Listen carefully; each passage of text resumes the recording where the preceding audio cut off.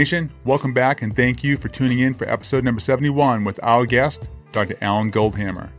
This is the episode to share with as many people as you possibly can. There is so much life-changing information packed into this podcast, we are calling it the body's Great Reset. If you haven't visited us on YouTube, please do so by typing in Healthcare 360 with Scotty Burgess in the search bar. This is where you can find and view this entire episode, as well as the many short clip deep dive from when you're on the move. To date, we have over 250 videos posted with valuable content. Check it out and remember to give us a thumbs up, hit that subscribe button, share, and add a comment to the discussion. Your support in sharing this episode really helps the nation grow. If you're an Apple Podcast listener, it would mean a lot to the entire Healthcare 360 team if you could take a moment, write a review, as it really helps out the show. Have a topic to bring to the nation? Head on over to scottyburgess.com and schedule a meeting with me personally. If Instagram is more convenient, you can reach me at my Instagram handle at Scott E. Burgess. Now, let's jump into our conversation with Dr. Goldhamer. Thank you for listening, and thank you for being a part of the 360 Nation. Welcome back to another episode of Healthcare 360. I'm your host, Scott Burgess. In front of me, we have Dr. Alan Goldhamer. You heard the story before, but I was on a plane flight. I was going with my family up to New Jersey, visiting my mother-in-law, and we downloaded some episodes of some interesting topics that I wanted to get and kind of dive into on Netflix. We had Jeffrey Wu on in the series Unwell with fasting. In that same episode, I came across what we had all heard before if you had read any kind of religious book out there as far as the fasting, the 40 days, the 40 nights. And then I came across Dr. Alan Goldhamer and what he was doing at True North Health Center. So he had a couple of remarkable stories. And what was great about the series and what they'd done, it was an unbelievably well done contrast between those who do water fasting, those who don't. We've had folks who are plant-based, carnivore, ketogenic in this podcast. Dr. Goldhamer is one of the leading experts, in my opinion, because I've done my homework. I think he probably is the leading authority in water fasting that's medically supervised. Medically supervised. So he is bringing you through A to Z. He then has a really high focus on plant-based diets, the reasons why, and some of the other elements, as I'm introducing Dr. Goldhamer here, that he brought to the table are the effects of salts and sugar and oils and the combinations of, and you'll probably remember during my interview with Ben Azadi with ketogenic diets, he was talking about rancid oils and the impact that it has in the body. Dr. Goldhamer, thank you for being available. A lot of people need to hear what you have to say. I look at water fasting as a great reset for the body. Yeah. You know, right now, people have big concerns, particularly about acute infectious disease. And one of the common things I've noticed is that the people that have particularly poor reactions to COVID-19 and other acute responses is metabolic syndrome. Yeah.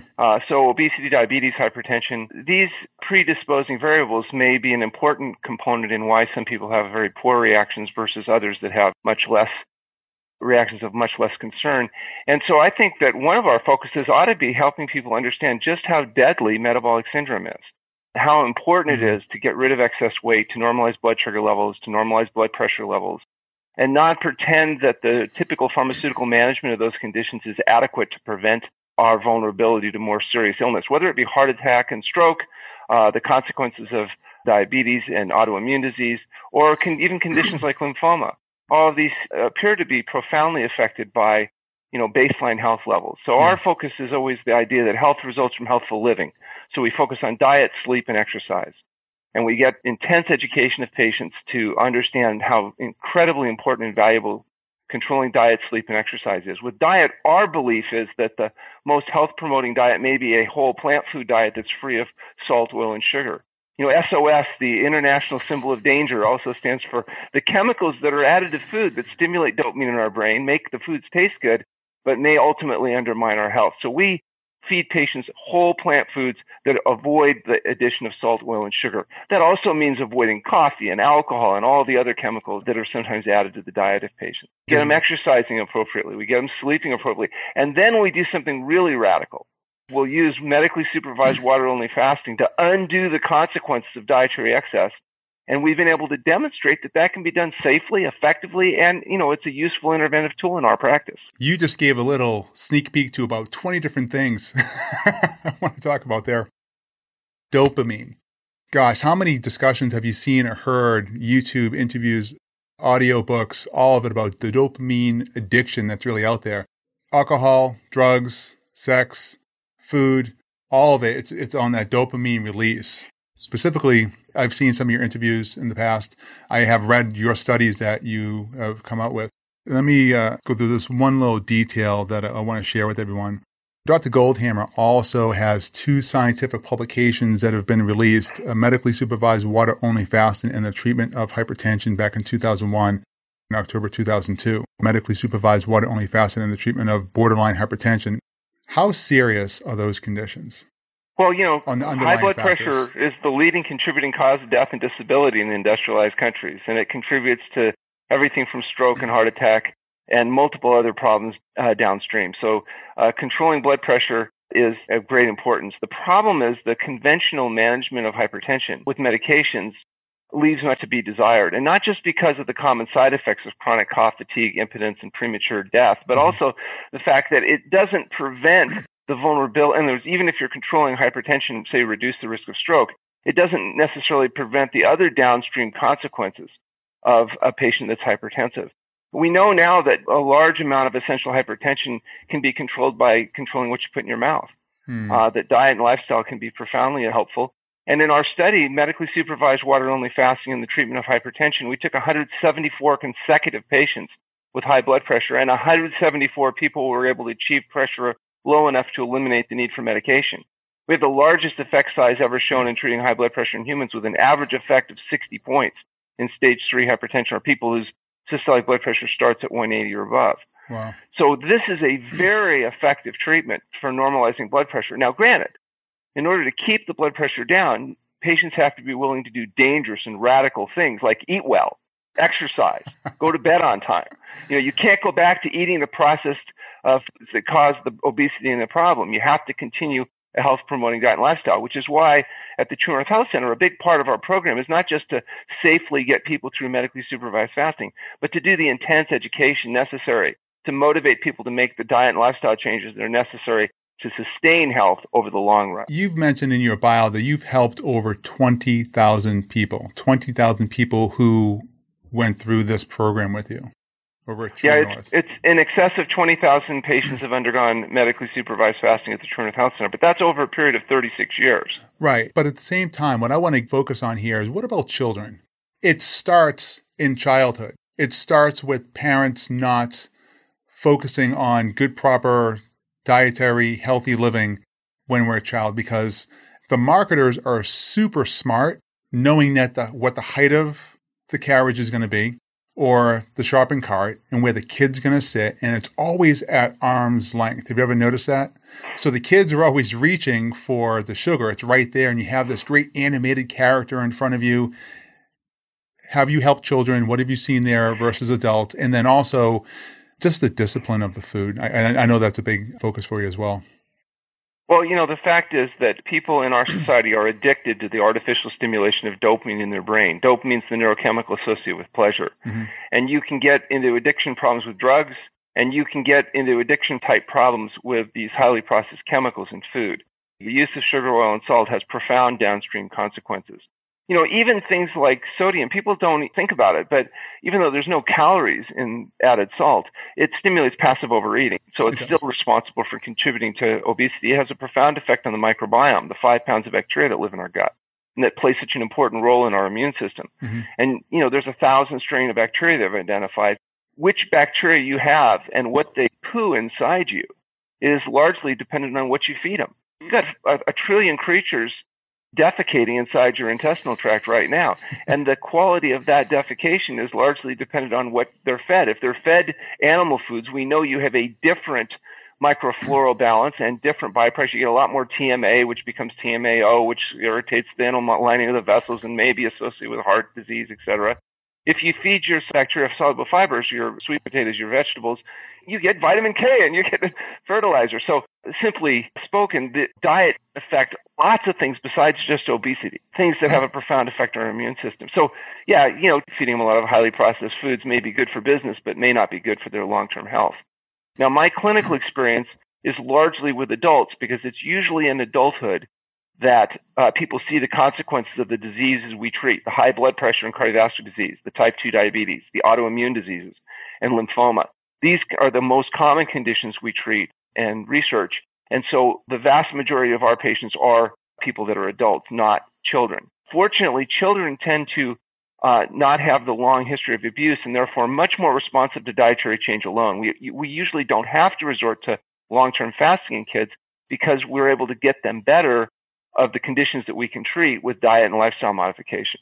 That's important. That's something, because I know in one of the podcasts that we talked about before this conversation with Rich Roll, I'm a big fan of his as well. You had an amazing interview with him, so I congratulate you on that. It's interesting, that interview, which was the crazy benefits of fasting, has now been seen by 1.2 million people, which is bizarre. I'm used to speaking to small groups over the years, and you think about how many people 1.2 million people is. It's really kind of a mind-bending. You'd have to do 500 years of lectures once a week to approximate that type of exposure. So it's been a little bit of a eye-opening awareness for me that if your goal is to try to share a message, this podcast business is really kind of a new and interesting innovation. And it's also nice if you have good hosts who know how to think outside the box, who are open to suggestion and can just kind of go with the flow, if you will. Cliche as that sounds, but you let the conversation take you where it's going to take you, and you're educated enough to know where to stop and say, wait a minute, let's camp out there for a moment. I think people will benefit from that information, which is amazing. You mentioned in the conversation with Rich, 2/3 of people are overweight, obese, unhealthy, whatever category, adjective you want to throw in there. And the 1/3 who are not are considered, the abnormal. If you go to a typical physician today in the United States, and you report to the physician that you've lost, say, 50 pounds and you've managed to keep it off, your doctor will not immediately think, oh, you must have adopted a whole plant food diet, gotten into an exercise program, and congratulations. They're going to have a big red flag that goes up that says, oh, we got to check you for colon cancer. You may have an eating disorder, or you may be a drug addict. Because in many physicians' experience, the only people they see lose substantial weight and keep it off are people dying from cancer or that are dealing with drug addiction or eating disorders. They do not have the experience of people aggressively making diet and lifestyle changes, sustaining weight loss, and maintaining it. Even if you look at aggressive medical procedures, the ability to sustain long-term weight loss, the results are poor. Clinical outcomes are poor. So most physicians are not equipped to really encourage people to make these types of radical diet and lifestyle changes. And unfortunately, changing the color of your meat from red to white doesn't do it when it comes to really helping people overcome these lifelong chronic diseases. They have to get down and really take care of business, which means sleeping, exercising, and eating. All of those need to be taken aggressively if the results are going to be sustained. Yeah, I agree. And thank you for mentioning that, because that's something that a lot of people think, well, I'm eating chicken, it's healthy, right? Something being less bad than something else doesn't make it good. It just makes it less bad. I also follow Sean Baker. He was on the Joe Rogan podcast. I follow him on Instagram. He is all about meat and carnivore. Sure. I'm not saying pro meat or pro not, because then on Netflix it was the Game Changers. So there's a lot of, again, contrast. My show is not about this is what it is and what works. My show is here's the information. Go decide for yourself. Sean Baker, for example, is all meat and eggs. We need to be really careful, though, when you look at programs that advocate, for example, the carnivorial type programs, differentiating what's good for short-term results versus what's a long-term health-promoting sustainable diet. And, when we look at population studies, how many long-lived populations are, say, doing carnivorial programs versus plant-based programs. I mean, you can look at epidemiological data and make some decisions. It's also possible that there's different ways that people could go about it. But, there's a preponderance of evidence that very high animal protein intakes can be health compromising, whether it's kidney disease and heart disease and cancer. These are of great concern. But that doesn't mean that somebody adopting one of these types of diets wouldn't be able to sustain short-term weight loss or that might not get bigger muscles faster. I mean, anabolic steroids definitely result in increased muscle mass. Nobody's going to deny that. They might cause testicular atrophy and premature heart disease and death. But, nonetheless, if your goal is to be the biggest, the fastest person, that might be a more effective strategy than adopting a program that might allow you to live a long and healthy life. Now, our focus is how can we get patients to reduce debility? How long you live, in my opinion, is largely determined by genetics and luck. But how well you live in the time you're around is largely determined by your diet and lifestyle choices. What we're trying to do is reduce debility. The average person spends 9.6 years debilitated, 16 years in poor health. The last 2 decades of people's lives is often where most of the money is spent on health care, which may not reduce all-cause mortality or improve quality. And that's what we're trying to change. Not necessarily that you'll live forever, you won't. We know there's only 5 human beings that have been well documented to live past 117. There's been 100 billion people, modern humans, born on the planet. So the odds of going over 117 about 1 in 20 billion. Yeah. If we know that there's a cap biologically right now, what we want to do is not spend the last 20 years unable to talk or move, lying in some nursing home bed waiting for people to come and change our diaper. What we're trying to do is live fully functional until we reach our genetic potential to go to bed one night and don't wake up. And that's what we're trying to pitch, is not necessarily living forever, but living well within your full capacities in the time that you have left. Let me ask you this question. I don't know if you know of Dr. Tom Cowan. He was recently on the show. He has his own podcast as well, but he's been out there quite a bit now. A retired pediatric physician. He had been practicing for over 35 years. And he wrote a book called The Contagion Myth.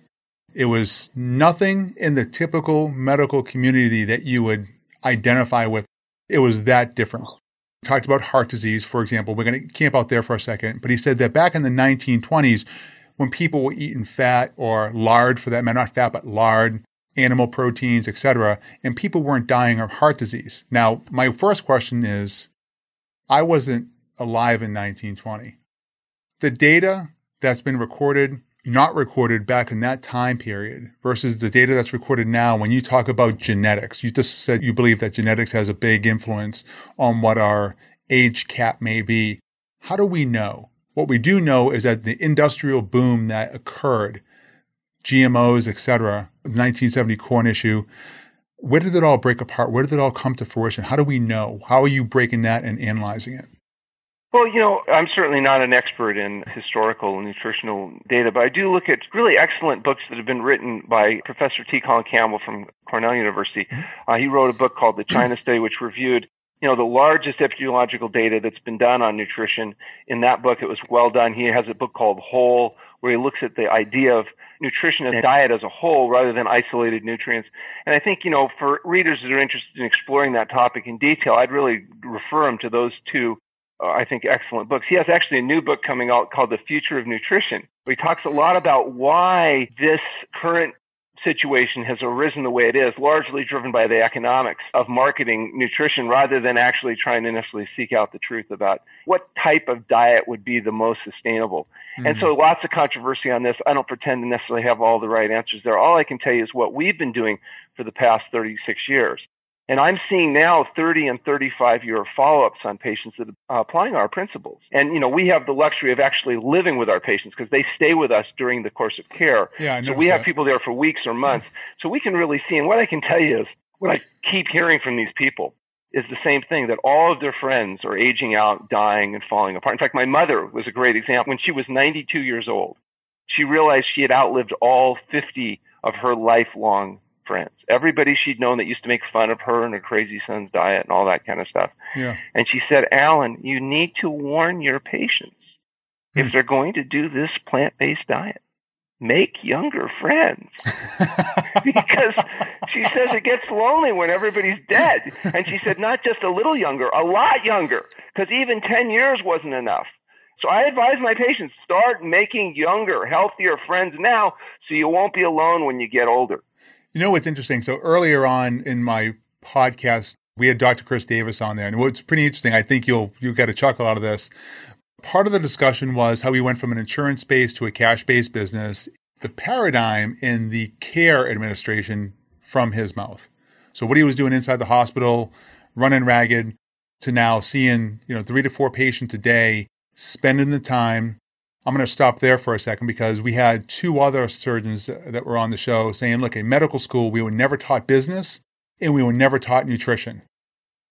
So going back to Chris Davis, I said, look, we have plant-based diets, you have the carnivore, keto, blah, blah, blah, everything we mentioned before, right? And he says, look, I'm going to go on the record and say that a plant-based diet is for longevity and healthy and everything else. That's the way to go. That's the way to go and go to do it. My question for you, though, knowing where your position is on this and having 36 years of research and interaction, which is more than research, but interaction with people, like you get to physically examine them, talk to them, have a discussion, check out their emotional and psychomental states. No one's been able to answer this, and I'm hoping you will. But where do you find the blood-based diet fall into all this? And the reason why I'm asking this is because people have allergies, people have responses chemically. And what a lot of people don't recognize is regardless of food or anything else that you put into your system, you have an immune response, period.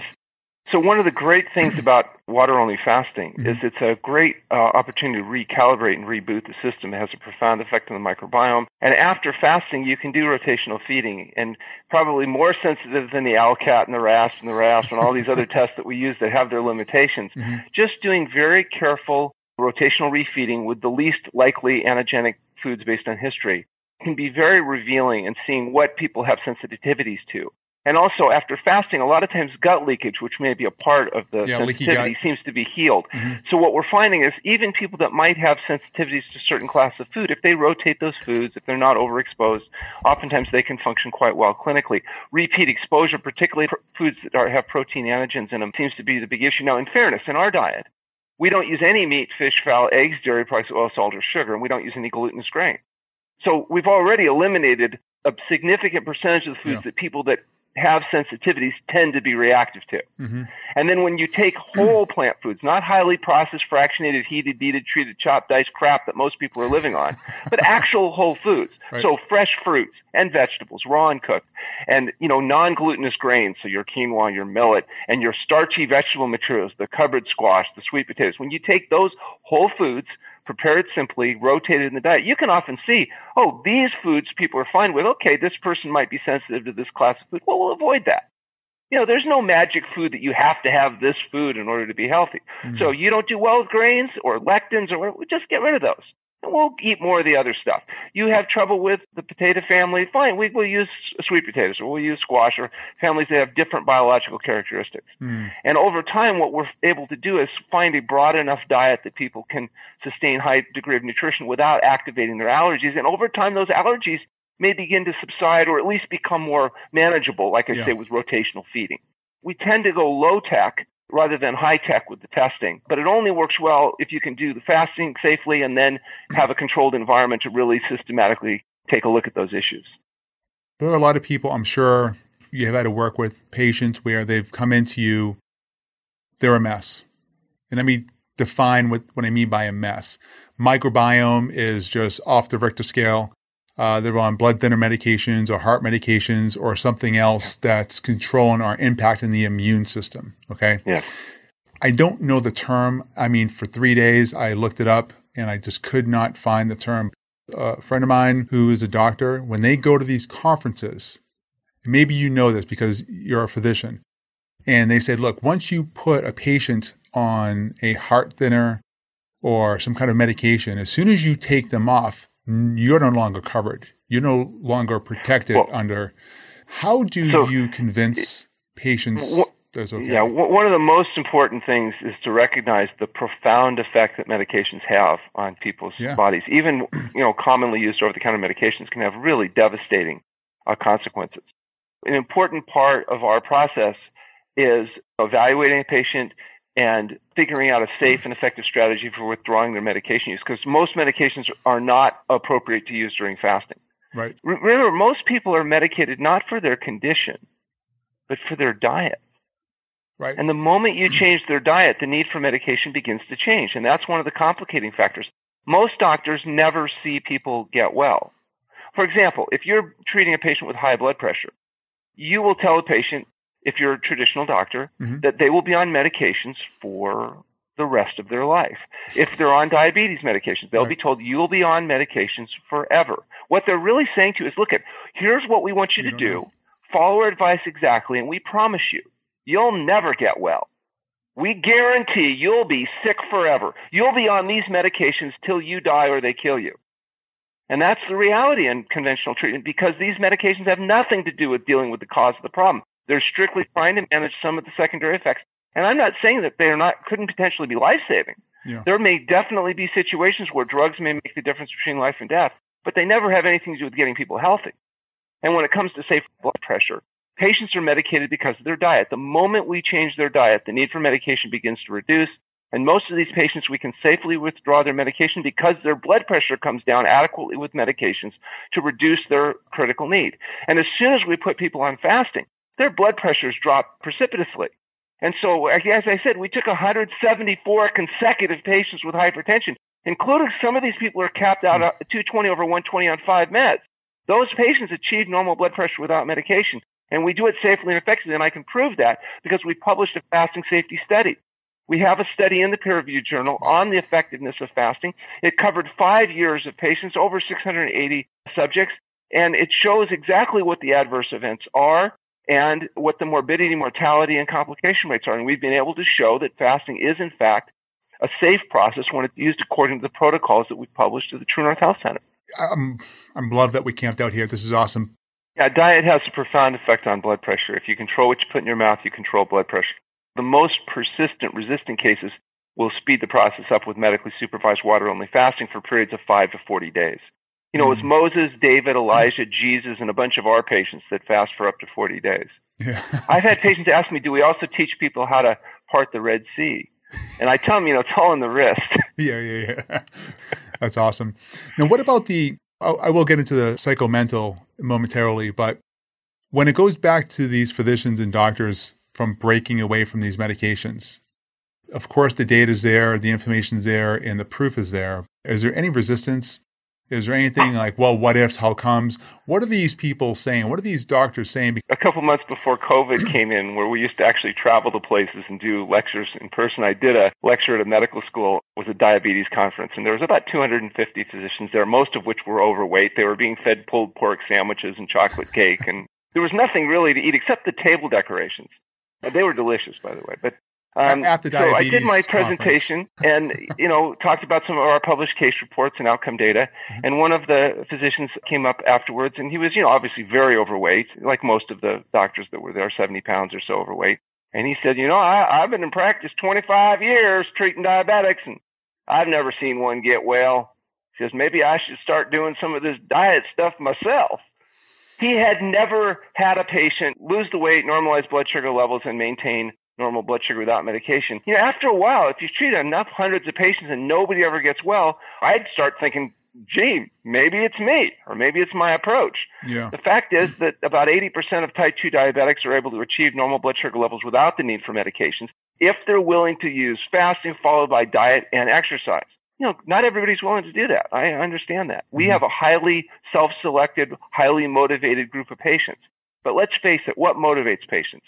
Pain, debility, fear of death. Yeah. That's the most common. Once in a while, healthy people want to stay healthy, and you see that, those patients. But mostly it's people that feel like they have no choice because the quality of their life is so compromised by their debilitating degenerative diseases, they're willing to do anything, even eat well, in order to get healthy.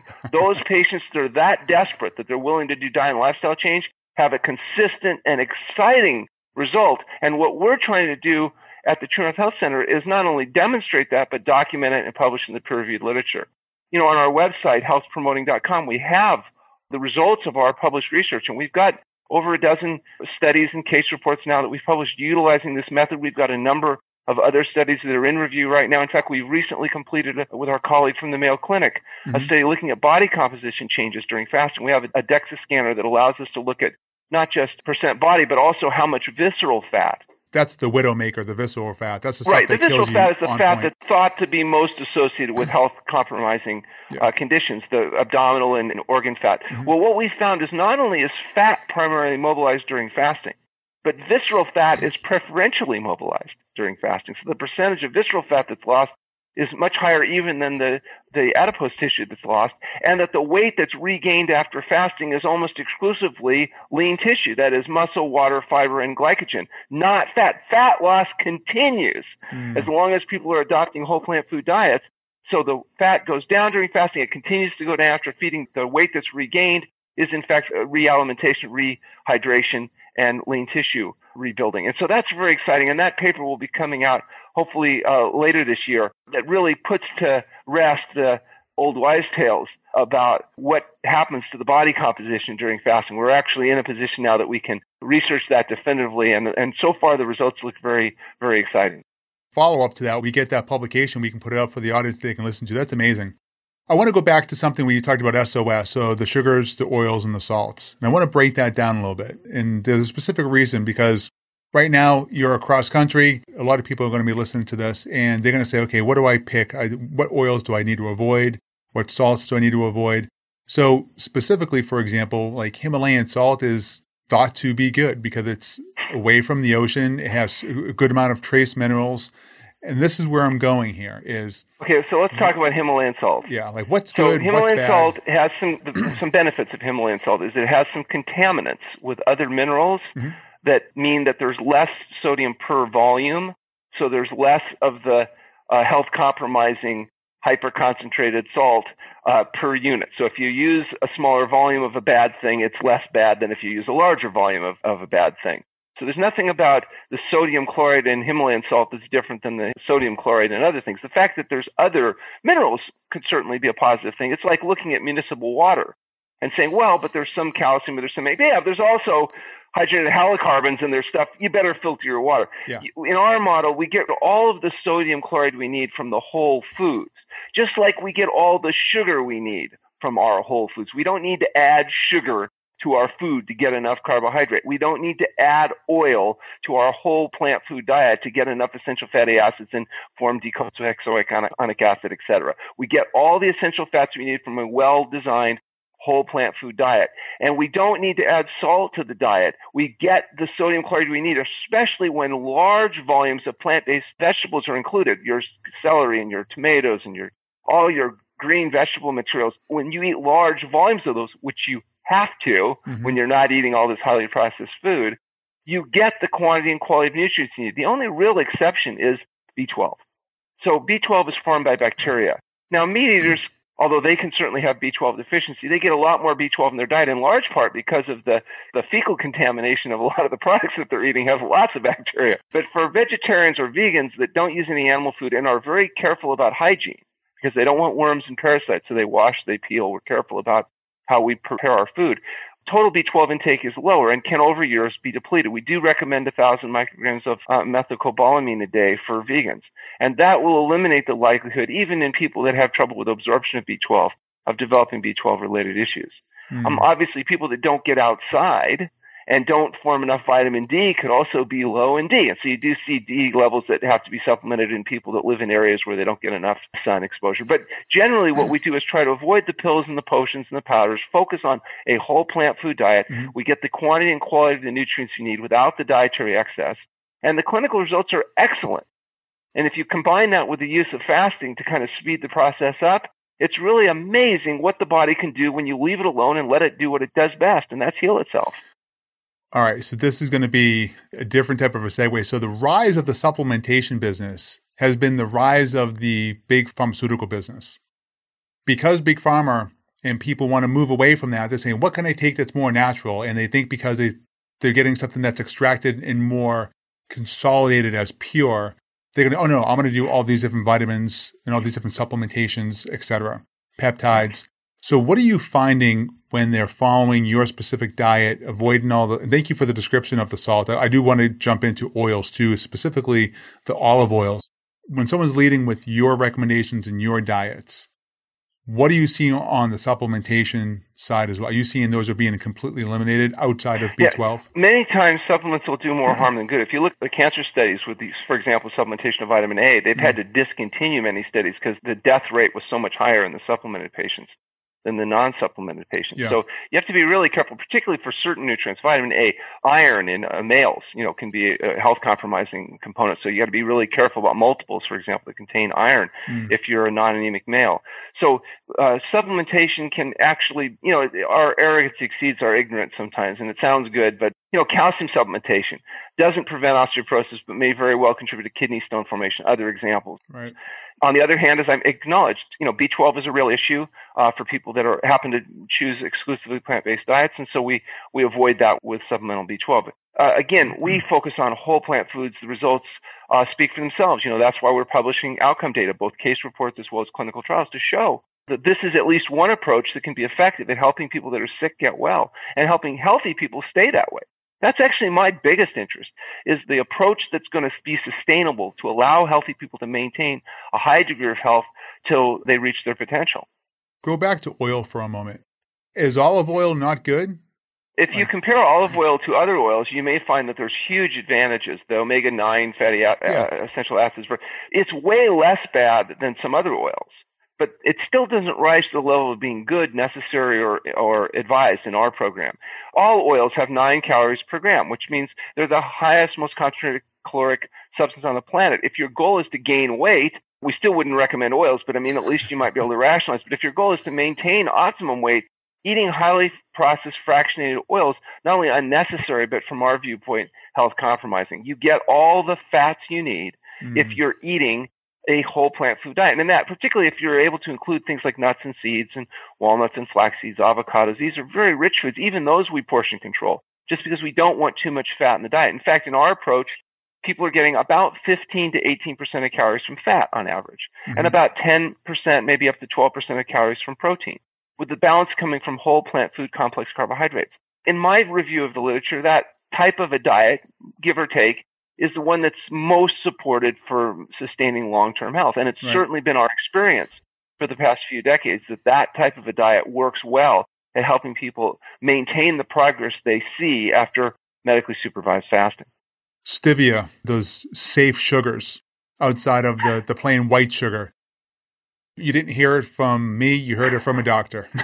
Yeah, well, we avoid all those sweeteners. They have a number of problems, not only their own physical health problems. Even cane sugar, right? Like cane sugar is probably the worst. You can make a pretty good case against some of these artificial sweeteners as well as far as being bad.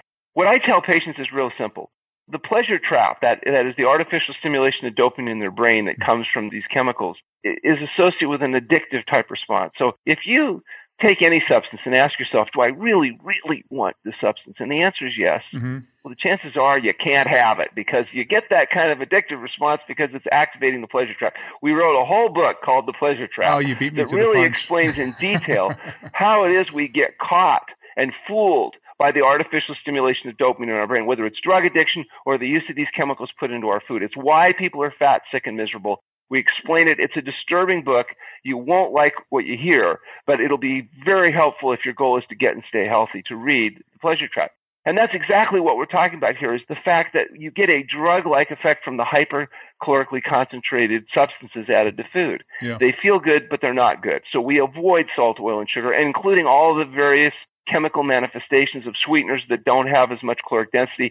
They still can disrupt microflora in the gut. They still can prevent you from neuroadapting to where good foods taste good. That's one of the real benefits of fasting, is after fasting, good foods taste good. And now you can get people to eat what used to be thought of as tasteless swill. I always like to tell the story of our very first union patient. We became covered by a big international labor union so that those people could come to our program without cost and do our program. Yeah. And the very first person they sent us was a gentleman whose blood pressure was 220 over 120, capped out on meds, grossly overweight, really in trouble. And he came in, but they didn't tell him what the program was. They just said, you have to go up there, normalize your pressure before you can go back to being crane operator. Yeah. And he shows up at our place, looks around and says, oh, I think I'm in the wrong place. And I said, no, you're in there. I got your name on the list. He goes, no, it's not me. And I said, no, you're here to get well. He goes, I'm not sick. And now I'm a little annoyed. I said, what do you mean you're not sick? Look at your blood pressure. You're carrying a keg around in your belly. I said, not only are you sick, it's not long. You're going to die. And he said, yeah, well, don't we all have to die?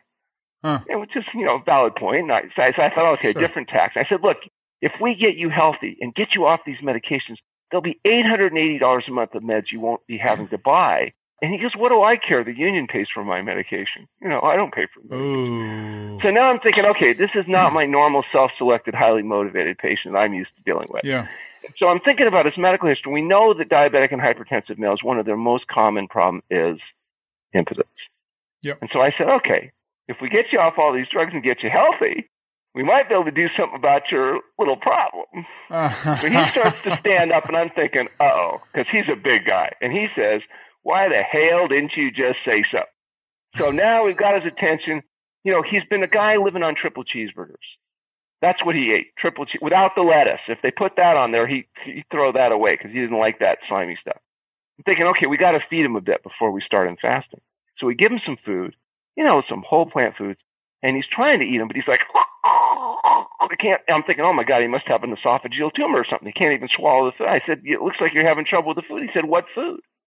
He said, this is not food. This is disgusting. He said, if I have to eat tasteless swill like this the rest of my life, I'd rather just die. He says, why don't you go to my truck, get my 12 gauge when I'm not looking, just shoot me in the head. So we check him in. Bottom line is he fasts 26 days, he loses 50 pounds, he normalizes his blood pressure, he's normalized his blood sugar level. Afterwards, we're feeding him the same food, only now he's actually eating the food. And I said, it looks like you're doing better with the food now. He says, yeah, your damn chef's finally getting the hang of it. He told me that he didn't believe that it was the same food. He said when he came in, it was disgusting. He said, this isn't bad. 6 months later at a semi-annual, we're going and we're checking blood pressures. I see him. I said, how you doing? He says, I'm doing just fine. That guy wouldn't have complied for a day if we gave him a piece of paper that said, go eat a healthy diet. But after fasting, he neuroadapted. Good food started to taste better to him. He made a recovery. He continues to do well. You can't get people to make radical dietary changes just by talking to them. Sometimes you need to really hold their hand and guide them through the process, because it's one of the most difficult things people do in our society is adopt a health-promoting diet in a society that's designed to give them what they want, not what they need. And what they want is how to get out of the pleasure trap without actually changing their diet and lifestyle. How can they recover their health without having to pay the price of healthful living? So they believe in the magic of medicine or pills or potions or powders. And unfortunately, they're often disappointed. And so what we need to do is teach people that health results from healthful living. And that means you control diet, sleep, and exercise. If you need help, you come to a place like True North Health Center. We'll help you make the transition. This is where my annoyance comes in, specifically. Big Pharma, you mentioned in the podcast that I listened to that they're trying to recreate pharmacologically what you're doing. Well, what they want is fasting mimicking drugs. Right. They want a drug. Do what fasting does, but without you having to do that nasty fasting. Right. Here's my point. And all of this was leading up to this. This is my double handout right here. Here's the information on this side, and here's the information on that side for the audience. You just perfectly explained with proof, with data, scientific-based research and data, by the way, of why a healthy diet that is plant-based works well, and is foolproof. But yet now, whomever, the chief science officer, wants to try to recreate and reproduce artificially what can only be done naturally. I mean, we don't know if it can only be done naturally. They keep trying. But remember, just keep this in mind. All they really want is your money. That's it. They're just trying to give you what you want. I don't know if I see the conspiracy in the same way other people do. I think you just got a bunch of people that want to give people what they want. And that's how to escape the pleasure trap consequences without having to escape the pleasure trap. Right. So how can I not be fat but still eat all this greasy, fatty, processed, dead, decaying flesh foods? How can I be healthy but without actually having to do that, get to sleep and eat well and exercise? And how can I be happy without having to give up my short-term pleasure-seeking, self-indulgent behaviors? Yeah. So, that's all they're doing is trying to give people look at who is the largest seller of organic produce in the country? Oh, I don't know. Costco Foods. Number 2 is Walmart. Did those executives sit down and say, we really want to help improve the health of the country. That's our primary mission. Because our stockholders really want us to make sure we improve it. No, they said, people will pay a premium for a food that doesn't have sprays on it. Let's give them food that doesn't have sprays on it. Who owns the land that they farm on? So the bottom line, though, is I think that we can control some things by controlling how we spend our money, who we vote for. I'm not politically inclined to promote one group over another, but what I would say is, could we start, I don't know, elect people that can read? Maybe that's a good idea. Yeah, that's a great start. To think about these things. Maybe we should make better choices, and then maybe we'll get results more consistent with what our desires are. Yeah. I'm going to go back to the gentleman that had a keg in his stomach. You spoke about how you have an impotence problems. And what's really interesting to me, and I believe that nothing happens by coincidence. I was having a conversation last night about the detox triangle between the vision, the nose, and impotence because the vessels are so small in circular levels. You just proved that the plant-based diet and what it does for the circulatory system basically is the only way to go. Well, I don't know. Again, I don't know it's the only way to go. I can just say that with the people that we apply this with, we're getting consistent results. Maybe other people are also getting consistent results, but show me the data. Show me the data that people that live on highly processed foods and large amounts of animal products thrive. We already have that data. It doesn't look very good. We have 2/3 of our population eating that type of a diet, and their outcomes are poor. So I think we do need a lot more research to make definitive statements, and certainly we do before we can claim that we've got the end-all and be-all. But what I can tell you is that people are willing to do this type of approach, at least with these conditions that we treat, get consistent, reproducible results. And it makes sense to me. And, and I think the more you look into these ideas of nutrition and the importance that nutrition and lifestyle plays, the more it kind of makes sense. You'd predict that that would be the outcome, and it is. Right. My audience knows that I intermittently fast daily, and I intermittently fast 4 days a week, either 16 to 18 based on where my meeting schedules are. And then the other 3 days, it's between 12 and 14. And I purposely do it that way because I noticed when I go 16 hours consistently, 7 days a week, my weight loss is just tremendous. So for me we also advocate a 16-hour fasting window every day for every person that's trying to maintain or lose weight, and a 12-hour fasting window for everybody trying to gain weight. That amount of fasting every day cumulatively is thought to have biological impact long-term and may help prevent overeating. Walter Longo is really the expert there. He's been publishing a lot of papers in rats, but also in people, that suggest intermittent fasting may have some beneficial application. And we do that routinely at True North Health Center. We feed on an 8-hour feeding window. We usually feed exclusively a whole plant food diet within that 8 hours, and it seems to work very well. For those who are listening right now, again, it's not coming from me, it's coming from a doctor. Can you explain neurologically why it takes 90 days or somewhere in or around 90 days for the adaptation to this new diet, to this new lifestyle to work? I don't know if I know the physiological mechanisms. What I can tell you is this, though. There's a good literature on this. It takes about 30 days to adapt to a low-salt diet and up to 90 days to adapt to a low-fat diet in terms of satiation mechanisms. Yeah. We did a study, actually, at the True North Health Center where we were able to determine minimum thresholds detection to sweet, to salt, and then we compared what happens after fasting to taste, not just the physiological response, but also the hedonic response. And what we're able to prove in this paper that has now been published is that there is a profound change in the palate with fasting that increases sensitivity to sugar and salt, and also a hedonic change that occurs in terms of persons' willingness to like their liking of foods. And we're pursuing this further in some other long-term studies that we're doing. But what we're postulating right now is that when people adopt a health-promoting diet, they eventually will adapt. And it can take up to, as you mentioned, 90 days to adapt to low fat where they feel satisfied when they're eating lower fat foods. But that process can be sped up. One of the ways that we appear to be able to speed it up is medically supervised water-only fasting. And people that are doing this intermittent fasting also appear to be reporting improved perception of taste to healthy foods. And so we haven't done that study yet, but I think we'll probably find that. We're hoping to be doing a study along with Walter Longo's group comparing intermittent fasting to long-term fasting and some of the biochemical changes and stuff. But remember, this is all virgin data. I think we have the first data that's been collected looking at microbiome changes after long-term fasting. We did that with Luigi Fontana from Washington University, and that data has not been released yet. It's happening. There's definitely interest. We've gone from being what was considered criminal quacks 15 years ago to cutting-edge researchers, because now, all of a sudden, the same thing we've always been doing has garnered a little bit more public interest and support. And so I would definitely encourage other researchers out there, if they're interested in human subjects research, contact us at the True North Health Foundation. We're interested in doing collaborative research and working with other people to ask and answer some of these very important questions. Yeah. How should people be eating? What's the best way to do it? Are there things that augment it? How can we do a better and safer job of helping sick people get well? Fasting with the assistance of a colonic. Is it effective? Right. Is it not needed? Because again, we talked about the microbiome a lot, and we talk about the trains of cells and what are they pooing out. Before people start fasting, they go on an appropriate fasting lead-in diet.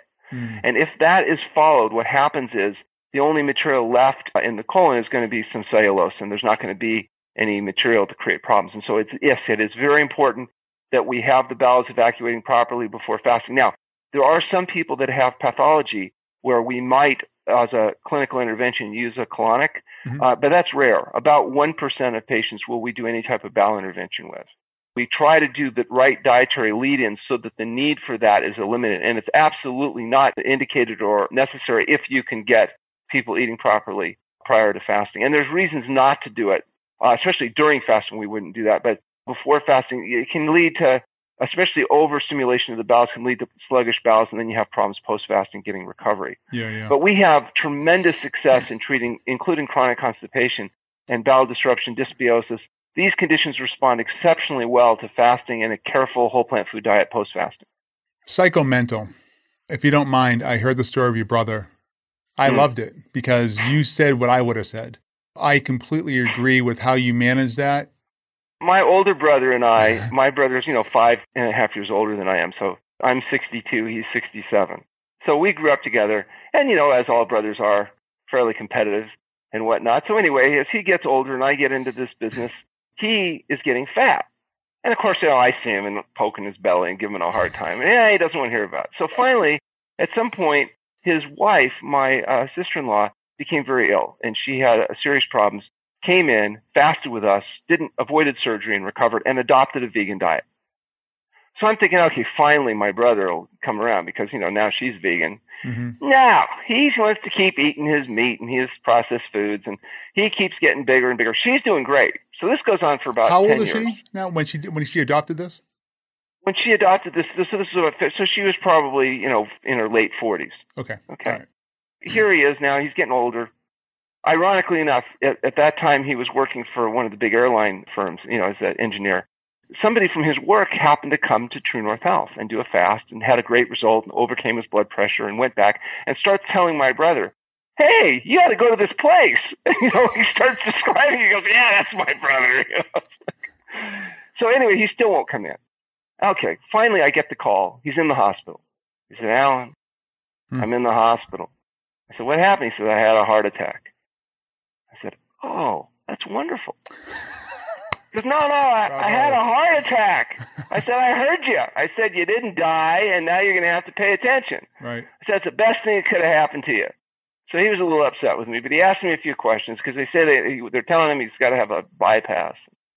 Which 50% of those stents fail.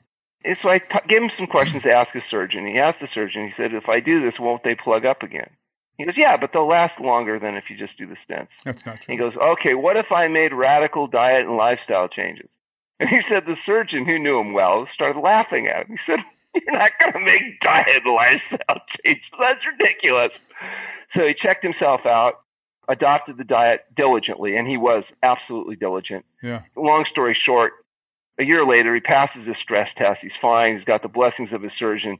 And he looks great. He's lost the weight. His knee swelling went down. He's back to playing volleyball. And my sister-in-law is thrilled because she doesn't have to make 2 meals now because he's adopted and strictly applying health-promoting diet. He feels great. He looks fabulous. And now he's retiring and going to be able to enjoy his life instead of ending up being, a vegetable somewhere. But the point is, even my own brother, even with his wife having done it, is still resistant and reluctant. This is a very difficult decision for people to make. Yeah. And so, and it really made me sensitive. I mean, sometimes what it takes is pain, debility, and fear of death. And that's what he experienced. And thank goodness didn't die. And now, the quality of his life is good. And it's because he's been willing to adopt a whole plant food SOS-free diet. It's a really common theme, what you just said, that it takes that type of scenario, pain. Pain's the big one because people don't know how to manage it. Well, debility too, though. If you lose function, then... But what you're saying is a really good common theme, which is why I asked the question, why 90 days? Because 90 days is if it's 90 days, I know it's not concrete, but that short time period is worth the price to pay for gaining years back in your life. Yeah, but for an addict, that's a long 90 days. Listen, for an addict, and most people are so afraid, they think if they get on a plane in New York and they were to fly all the way to California, they would die of starvation over Colorado. They think the peanuts saved their life. I know. It's awful. So 90 days is a long time. You get people that can make and sustain change. That's why I like fasting, because if you tell a person, well, yeah, you're not going to feel satisfied for 3 months, good luck. But if you can make that change to the point, like my gentleman from the union, that now good foods taste tolerable, and it's not as, then you at least have a fighting chance. Right. The social side of this, the psycho-mental side of this, I know you've spoken about a lot, especially in the Netflix series Unwell for fasting. It's really, really hard. And the woman that was on there, I mean, she was really, really brave. And she said, man, she was a good old Southern gal. And, she had never done that before. And she was used to eating chicken and grits and all the typicals, right? The hardest thing for her was, man, what's going to happen when I go back? And then you could see the fear coming back into her body when she was speaking about that. Yes. What do you do there to help people? Well, one thing is you get them to read our book, The Pleasure Trap, because the co-author of The Pleasure Trap, the principal author of The Pleasure Trap, is Dr. Doug Lisle, who's the psychologist. And he talks a lot about strategies on, he has a theme strategy. He talks about things you can do to make other people less uncomfortable so that you don't create too much distress. It is a huge problem. Yeah. And it's even more of a problem, I think, for women than men. Think about a woman that loses 50 pounds and goes back to work. Do you think all the other women are like, oh, did you adopt a plant-based diet? You look wonderful. What can we do to be supportive? No, that's not what happens. No. They give her hell. If you think you're so good with your thin clothes and your perky smile and all the rest, they're bringing them cupcakes. It's not, where are you going to get your protein from? It's not good to be a fanatic. And they'll give them a hard time, to the point where some of my patients have told me they'll wear baggy clothes to work and stuff just so that they don't piss everybody off. Men, on the other hand, lose 50 pounds to go to work. They don't get any trouble from the other men because the other men don't notice. And if they do notice, they don't care. So it's easier, I think, for males in general, as a general stereotype, to make these changes than it is for women. Women have to work harder because of these social issues. Although the biology plays in there too. If you look at average weight loss for men or women, everything else being equal, men are about 50% faster weight loss because they've got testosterone. Right. They've got a fat-burning hormone. If you inject women with testosterone, they start losing fat. But then they get hairy and get cancer and die, so it's probably not a good strategy. But the point is, there are biological differences that make it easier for men, right, and there's psychological differences. And the point you're making, though, is that the psychology of this is a hugely important issue. I noticed problems with patients. They would do well at the center, and sometimes when they went home, they would struggle. Yeah. And so at first I thought, well, maybe we just shouldn't let people go home. But then it turns out that's impractical because they can't stay at the center forever. Now we've been having to try to develop strategies and try to offer support. We have a phone coaching service, for example, where people are able to access our doctors remotely through Zoom or through the phone so that they can access a doctor that's not an idiot easily and affordably. So that's been a new innovation. We have a Roku channel where they can watch our video education free. They can go onto True North TV. They can go onto our website and get access to our educational materials without cost. They can call me. If they fill out our registration form so I get their medical history, I will talk to your listeners without any cost. They can call me and I'll let them know, in my opinion, whether or not these types of approaches may have use and send them to the closest place to wherever they live. Those services we're doing to try to reach out to people, to give more people access to the support that they need in order to make radical diet and lifestyle changes. This is difficult. It is difficult to do diet change. It's difficult to adopt exercise programs. It's difficult to deal with social problems, and all of it's difficult. The question is it worth it? Yes. And I don't have people coming back, putting this effort in and saying, yeah, I got healthy, but it wasn't worth it. I want to go back to being fat and miserable like everybody else so they'll like me. I'm thankful that you just brought that up because there are a lot of people who, let's just talk about the socioeconomic piece of this. A lot of the foods that you're talking about tend to be on the higher side because people know they'll pay a premium for it. And they can afford it. There's 1.5 billion people on the planet that make less than $5 a day. And what do they eat? Rice and beans. Rice and beans. Rice and beans, starchy vegetables. These are the lowest cost per calorie foods on the planet. Mm-hmm. And if you make it yourself rather than buying it from some fast food, you can get your 2,000 calories of healthy whole plant foods organically grown less expensively than what people are currently spending on their diet. There's no economic reason why adopting a whole plant food SOS-free diet can't be done, even people with the most limited incomes. Well, a lot of people are under the victim status. So I need help. I can't do it by myself. Put all these roadblocks in front of them. So what I'm asking is... But they're not real. But of course, they're all imaginary. Can 100% complete there. But what my point is, the Roku channel that you just mentioned, so people can... If you give someone a little bit of an olive branch just to lure them in, and they can watch something like that, and it's effective, it's like, oh, it's not so bad. It does work. And then they can start a free consultation. That's what I was going at. And that's a tremendous service to our website. Our TrueNorthHealth.com website is really information rich. It has True North TV on it. Like I mentioned, all the lectures. Yeah. It has all the articles we've published.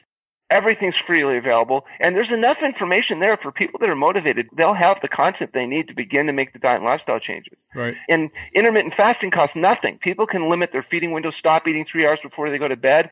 They can do that without interfering with their medication or medical management. They can do that without spending any money. They don't have to buy any products.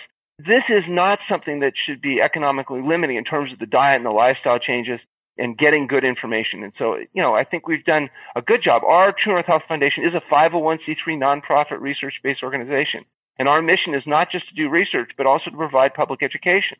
We have a training program for doctors that can come and do internship and residency. Costs them nothing. We provide them room and board and training, no cost, so that doctors can learn to do something worthwhile with their life. And that's help sick people get well and teach healthy people how to stay that way. For those of your listeners that are clinicians that want to learn how to do this and see healthy people getting well, come and spend time with us, and we will help you have that experience. I just wanted to post for the New Year's of 3 simple things to lead off 2021, how to crush it. First one was time management. Stop wasting your time. Stop being frivolous with your time and do what you want to do. 1. 2 was nourish your body properly. That was my precursor where I said, look, Dr. Goldhamer is coming on to the show and he's recommended 16 hours of intermittent fasting. I combine that with something I actually do believe in with Dr. Cowan, where he said, look, if it has a label, don't eat it. Simple questions. Anyone have? Okay, we're done. And that was it. And the last one was, as you're doing that, as you're properly letting your gut heal for 16 hours or whatever that day you're going to do it for. Again, I'm an adjustable intermittent fast. And you're eating foods without label and you're properly nourishing your body, now your body gets to really heal when you sleep. So you need to sleep well and sleep to heal at the same time. And that's it. And it sounds, again, really cliche, but I'm telling you, it's in that order how things work and how they will work in the long term. Yeah, health really does result from healthful living. And so everybody owes it to themselves to fully adopt these principles and then decide. Yeah. See how you feel, see how you function. Just give it enough time that you can make that full transition. Sometimes when people when they first quit drinking coffee, they get headaches. That doesn't mean that you have a coffee deficiency and you have to drink it. It just means you're an addict. And eventually that pain and the problems go away. Same thing with diet change. Yeah, at first, yes, you may not feel so good. Mm-hmm. And if you need help, don't hesitate to utilize the services that are available to get the coaching and support that you need. Right. I'm going to leave with a bit of hope for those who are a little bit more in a dire situation here. For those who have cancer, I know there is a combination, and I did learn this for the first time myself when I watched you on the Netflix series, the combination of fasting and chemotherapy. Tell us a little about there and what resources may be available for people who are in a position where they think they're going to die because of cancer. Depending on the cancer, obviously, it makes a big difference. But for example, we published a paper in the British Medical Journal 4 years ago on a case report on a woman with follicular lymphoma that resolved her follicular lymphoma. And now we have a 3-year follow-up that's been published in the British Medical Journal case reports. And we actually have a 4-year follow-up that hasn't yet been published. So we've shown that not only can some types of cancer like lymphoma resolve themselves, but in patients that are willing to do the diet, sustain it. Walter Longo is the one that's been publishing a lot of work showing the combination of intermittent short-term fasting along with chemotherapy dramatically enhances cancer-free survival and the effect. There's something called differential stress sensitization, where cancer cells become more vulnerable to chemotherapy in the fasting state. And cancer cells kind of like a higher sugar environment. So when you put them in a ketotic environment, they don't compete as well. So it allows the chemotherapy to be more effective. And it also, fasting helps protect the healthy cells from some of the damaging effects of chemotherapy. So chemotherapy may be able to be used more effectively. We're not the experts in that, but Dr. Longo certainly has published some interesting research with that.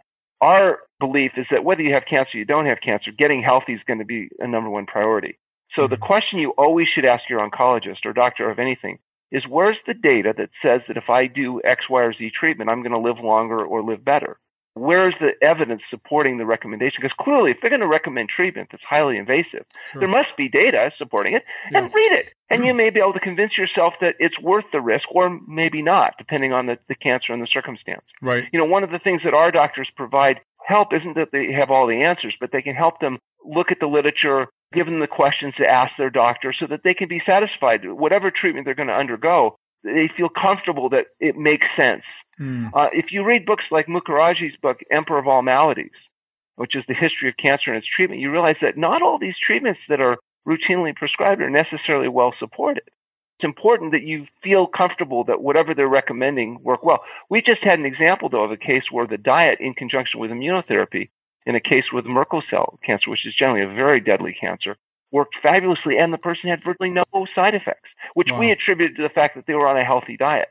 Not that the diet alone would have been sufficient to resolve Merkel cell. The immunotherapy appeared to be an important component, but the diet was perhaps responsible for helping minimize some of the common side effects that go along with that treatment. This guy has done so well. He's in his 80s. He's done so well. They've actually, for the first time ever for this oncologist, actually decided to stop the ongoing immunotherapy because now he's well. His CTs look good. Doesn't seem to, normally they don't live long enough to discontinue the therapy. So, mortality is usually closely approximated to diagnosis. So in this guy, he's doing great. And now he can actually hold off on doing any more immunotherapy and just continue with the diet. Again, these are anecdotal. We need to publish long-term. We're hoping to do a long-term clinical trial in the treatment of lymphoma, but certainly enough to stimulate interest. No doubt. Last two questions for you. You have, over 34 years of direct experience, patient experience. You've learned a lot. You educate yourself continuously. You're given lectures. As I stated in the beginning, I believe you're one of the foremost leaders, if not the leader, in this particular category of medicine.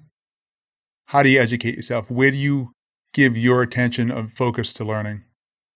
The wonderful thing today is that we have access to a vast majority of literature that comes out every day, particularly in the area of nutrition and fasting, literally every day. There's wonderful guys like Michael Greger that go through and review the literature and try to give his interpretations and bring forth content. And you can now get those articles online. You can look that up. You can read that. I'm fortunate we have a big staff at the Turner Health Center, including a research staff. Dr. Tasha Myers is our director of research, who's, a PhD postdoc from Columbia University, super bright woman. And she can help where my scientific limitations may be. My orientation is more clinical. She's absolutely state-of-the-art and is able to read this literature and help us interpret it and apply it clinically. So certainly I'm not capable of doing the full breadth of evaluation, but the people that we have working with us are.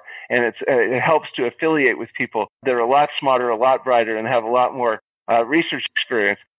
Our expertise is we know how to use diet and fasting to get sick people well. The research scientists that we're affiliating with are helping us understand how it is what we're doing is working. What about audiobooks / podcasts? Any kind of audio version or even YouTube videos? Yeah, the Pleasure Trap is available now on audio, and it's fabulous. In fact, Chef AJ did the reading of it in a studio and did a great job. And so for people that don't like to read, they can listen to the Pleasure Trap. And I would really encourage people to take a look at our book. It's I think, a very valuable summary of what you need to know to get and stay healthy. Now, the last question is, you have the final word. You get to leave the audience with whatever you'd like to tell them. Well, I really believe that if you want to get healthy, you have to live healthy. And there's no pills, potions, powder, or magic that's going to make up for the fact that you have to control your diet, your sleep, and your exercise.